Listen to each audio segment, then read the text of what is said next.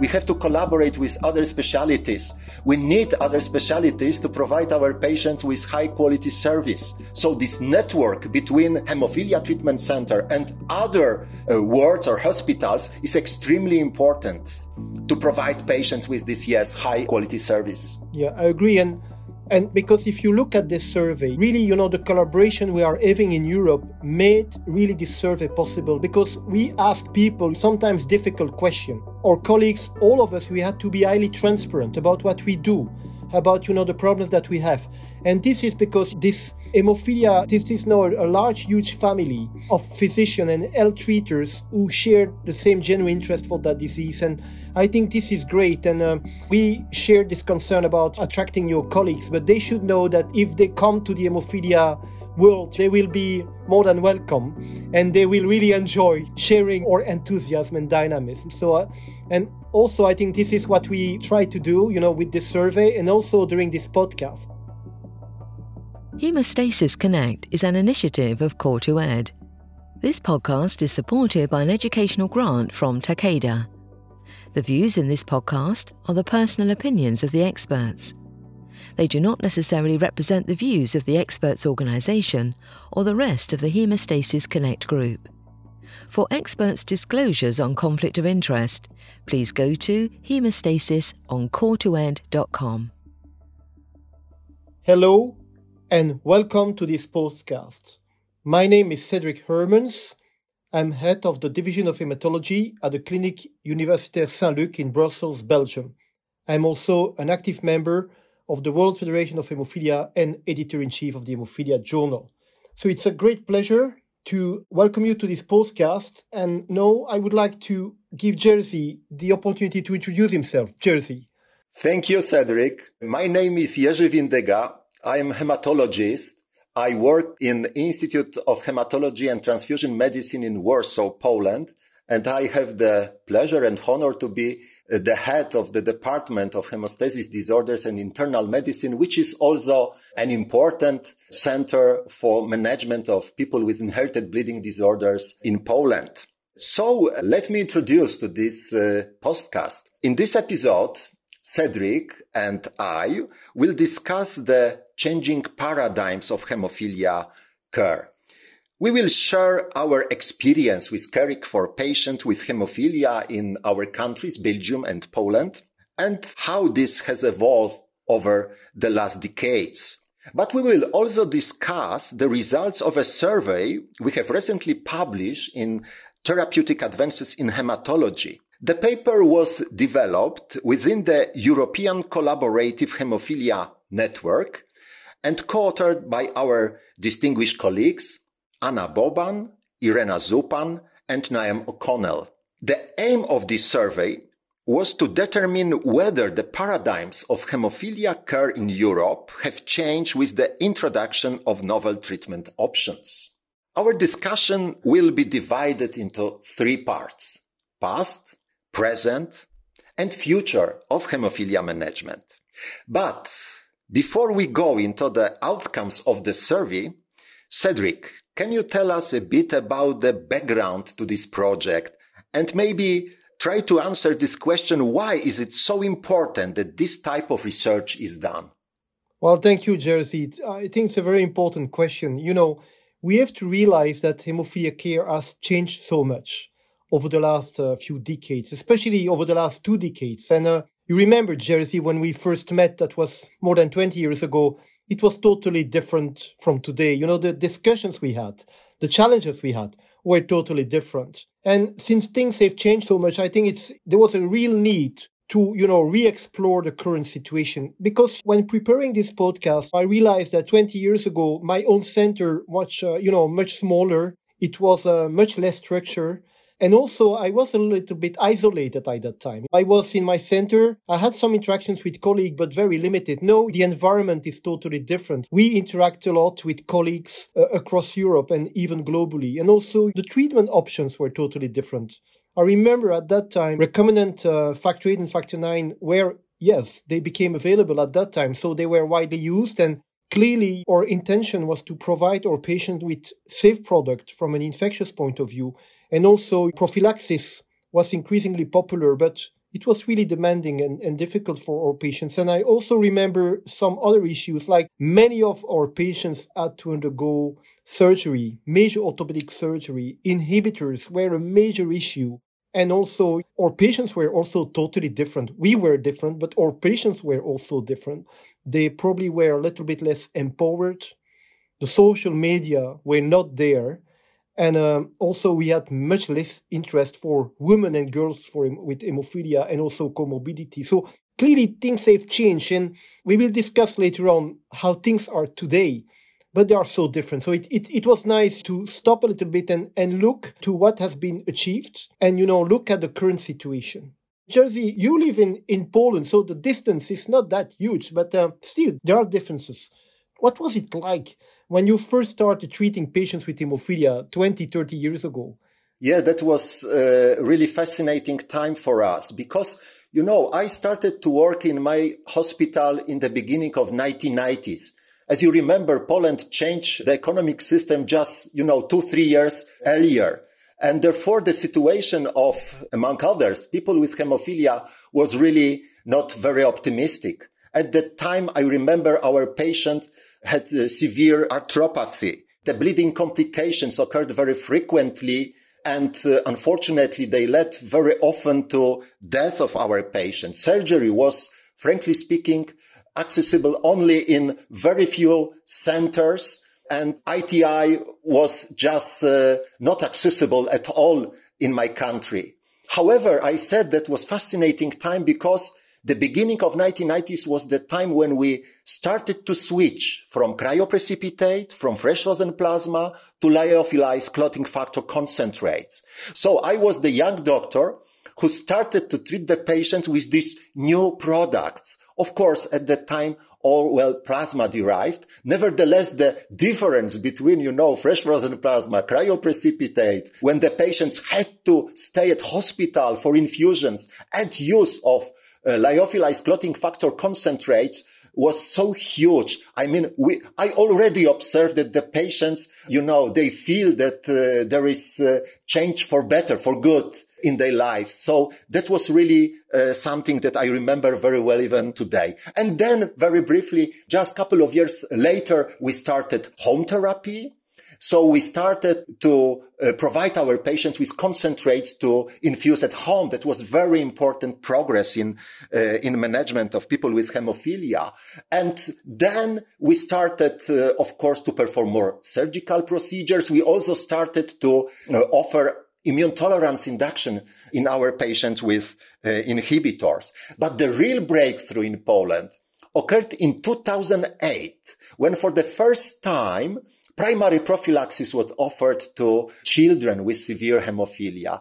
That was a real breakthrough. I remember very well this year. I remember how it was important to increase the budget that had to be accepted, of course, by Ministry of Health. That budget for hemophilia increased, and thanks to that, we could offer the youngest patients primary prophylaxis, and then secondary, tertiary prophylaxis. And today, of course, the situation of Polish patients with hemophilia is much, much better. So we need to admit that yourself and myself, we are really lucky and fortunate hemophilia physicians. We could witness major changes and contribute to these changes. But clearly the situation is different today. And that's why yourself, myself, and our colleagues, we felt that it was needed to look at the situations globally in Europe. So could you explain, how our survey was built up and conducted throughout Europe? Sure, Cedric. So in 2021, the European Collaborative Hemophilia Network conducted a survey in 19 centers in 17 countries in Europe and the Middle East. Importantly, the number of patients treated in centers participated in this survey is close to 6,000. So we may say that the results of this survey reflect the clinical practice in the management of hemophilia in a significant European region. The survey contained 3 key sections. First was demographics and organization. Second, current challenges, but of course also opportunities. And then future directions. So, Cedric, if you look at the data, what are the key challenges in hemophilia care at the moment? Well, thank you for this question, because honestly, what I did this morning, I read our paper again, and I need to tell people who are listening to us today that this paper is freely accessible. And when reading it again, I realized that it's a nice paper. Sometimes you're really proud of your papers. And this one is nice because it summarizes so many changes. And I think it's quite inspiring. And it could also pave the way to important developments. But if I want to quickly emphasize some of our major findings, the first one would be that, well, clearly major advances have been made if you compare to the situation even 10 years ago. But still, we have some challenges, like funding could be a problem. Hemophilia treatment centers are currently well funded, mainly by their government, but still funding remains an issue. Collaboration between centers has improved a lot in different ways by producing together guidelines and sharing experience and also contributing to registries. So these are really good news. Treatments, so I'm sure we'll discuss this later on again. So new treatments are available, including, the extended half-life factor 8, factor 9, and also non-replacement therapies. So they are increasingly available, but their access might remain limited in some centers. So that could be an issue. And then an important finding too is that we increasingly need the support of labs. Our laboratory colleagues, I'm sure that some of them are listening to us today. Well, they are very important. They help us to treat patients adequately, especially when it comes down to these new treatments that really require a great level of expertise, because we need to monitor how blood coagulation is affected by this new treatment. And then we also realize that although, both of us, we are heading our hemophilia treatment center, we are in fact orchestrating large teams of people. So we are well staffed, but we realized in this survey, and this is an observation that has been made in many centers, that there might be problems in staffing in the future, and that we need to attract new colleagues, young doctors. We also realize that clinical trials are important for all of us. So we have a major interest in clinical trials. We do everything possible to, support and facilitate the implementations of trials, but only 10% of our patients are, in fact, enrolled in these trials. Some centers are more efficient, but most could probably do better. Acute and emergency care of hemophilia patients, so that has been well improved. All of us, we offer these important services. Multidisciplinary team, well established. And I think this is a great news with nice transition programs for children when they reach adulthood. I think this is important. Although yourself, myself, we also have problems about adequate staffing. So we have people, but we might need more people, and we need to attract more people to consolidate our teams in the future. Prophylaxis well adopted. It's not yet 100%. And something that we realize is that for managing the musculoskeletal complications of our patients, maybe we need more physiotherapists.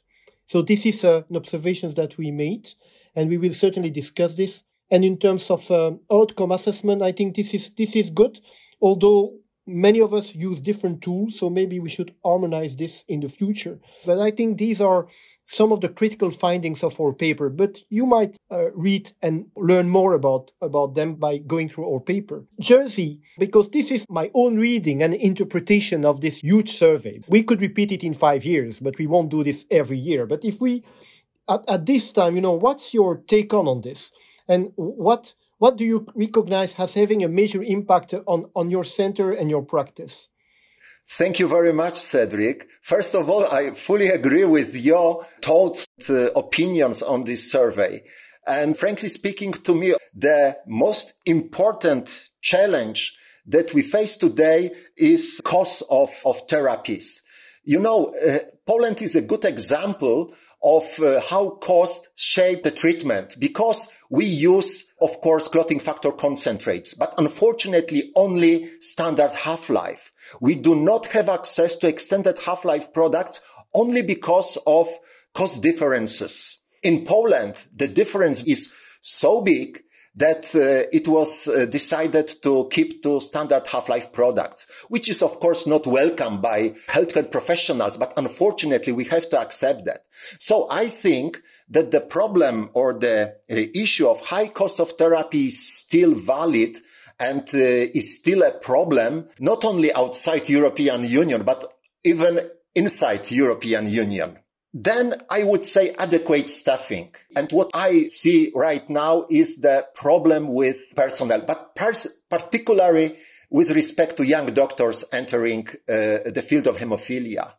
I have such impression that people who are interested in hematology, they focus more on, not on benign, but rather on malignant hematology. Therefore, we should do something to attract people to hemophilia. We know very well, Cedric, that hemostasis is a fantastic discipline, that this is not, in fact, only hemophilia, even though hemophilia is normally something that you start with when you start to work in hematological world.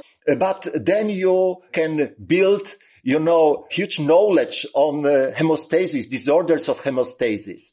This is fantastic starting point. And this is also, there are very few specialists in this field in many countries, because I learned also from my colleagues from other countries that this is a real issue. So we should do something in the future to change that. I believe that hemostasis is so attractive. We should try to attract young people, show them how hemostasis can be attractive. With respect to hemophilia, of course, needless to say, we observe what's going on with new therapies in this area. So definitely there is something that should attract young doctors.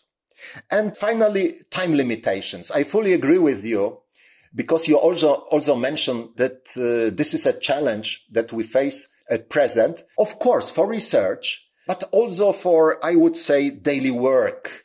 We would need more time dedicated to our patients. Unfortunately, huge bureaucracy is a reason for limiting time spending with our patients. And this is at least problem in my center, but unfortunately, I think that this is also a problem in other centers. So these were the three, in my opinion, biggest or greatest challenges that we face today.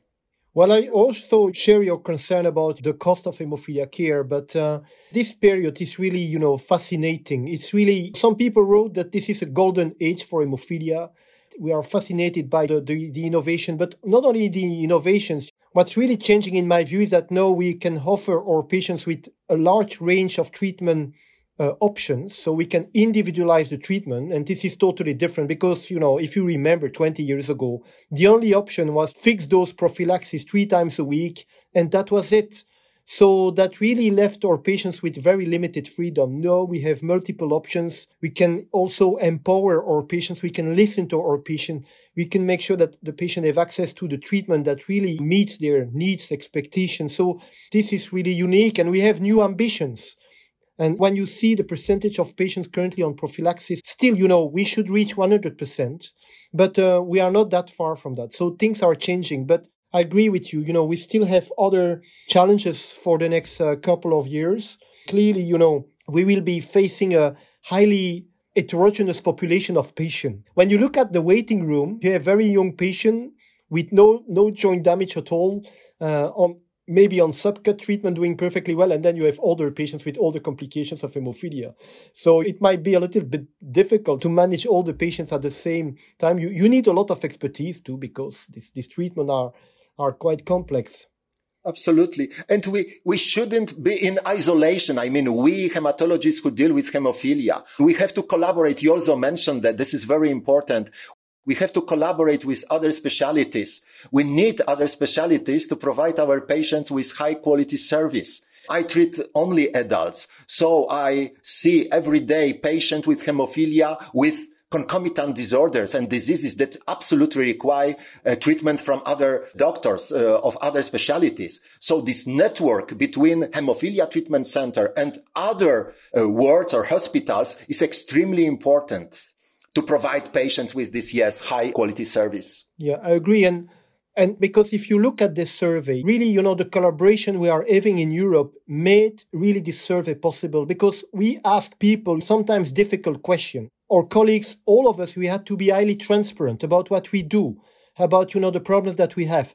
And this is because this hemophilia, this is now a large, huge family of physicians and health treaters who share the same genuine interest for that disease. And I think this is great. And we share this concern about attracting your colleagues, but they should know that if they come to the hemophilia world, they will be more than welcome, and they will really enjoy sharing our enthusiasm and dynamism. So, and also, I think this is what we try to do, with this survey and also during this podcast. Clearly, and for those of you who want to learn a little bit more about the current situation, and what needs to be done, also in terms of implementing new practices or even, more research, because I think this is also one of the merits of this paper, is that it shows where more research is needed. So maybe, Jerzy, I think we are close to the end. Now, what would be your final conclusion and message to our friends and colleagues listening to us today? There are, of course, some challenges that I see as linked to the future or in this field. But on the other hand, there is great opportunities. I mean, novel therapies you mentioned before, therapies that are given subcutaneously instead of intravenous infusions, frequent intravenous infusions, that already has huge impact on patients' quality of life. Also, I believe that we will extend the proportion of patients receiving prophylaxis not only to 100% in patients with severe hemophilia, but also we extend to patients with moderate and even mild hemophilia. Because I believe that some patients with mild and moderate hemophilia really are in need of long-term prophylaxis. We already observed in my country that some patient with moderate hemophilia suffers from more bleeds than patient with severe hemophilia on prophylaxis. So we change the phenotype of the disease in patients with severe hemophilia. We shouldn't forget about mild and moderate hemophilia. Of course, challenges are associated. You also mentioned that the challenges, of course, are lab monitoring of novel therapies, also some side effects that we observed. I would say generally, the mechanism of action of novel therapies is very interesting, is exciting. But on the other hand, we have to learn more and more about the mechanism of actions and also some potential dangers that can occur. We have to understand really in depth, in detail, the mechanism of action. So how I would conclude my thoughts based on our discussion, on our survey, my experience in this field, I would say that the most important is that hemophilia treatment centers are a source of concentrated knowledge and expertise on hemophilia. And definitely, hemophilia treatment centers will be required, needed to also translate some achievements in the field of hemostasis in labs to patients. So this is, for me, one big conclusion. And the second is the challenge how to keep up with all these, developments in this field, how to implement the innovations in the field. We need adequate staffing. We need education for ourselves. We have to learn a lot. For instance, gene therapy is another great opportunity, at the same time, challenge. How to perform gene therapy, how to select patients, how to provide them with this treatment option, keeping in mind that we don't know everything about gene therapy and we have to still learn a lot about this treatment option. Well, I think you summarized things beautifully, and we are really close, and we build up this survey and this paper together. So I think you beautifully summarized what the future holds for us. So, Jerzy, I'd like to thank you and hope you enjoyed that podcast, and hope to see you again in the future. Bye-bye. Thank you. Bye-bye. This Hemostasis Connect podcast was brought to you by Core2Ed Independent Medical Education. For more information, please visit core2ed.com and select Hemostasis.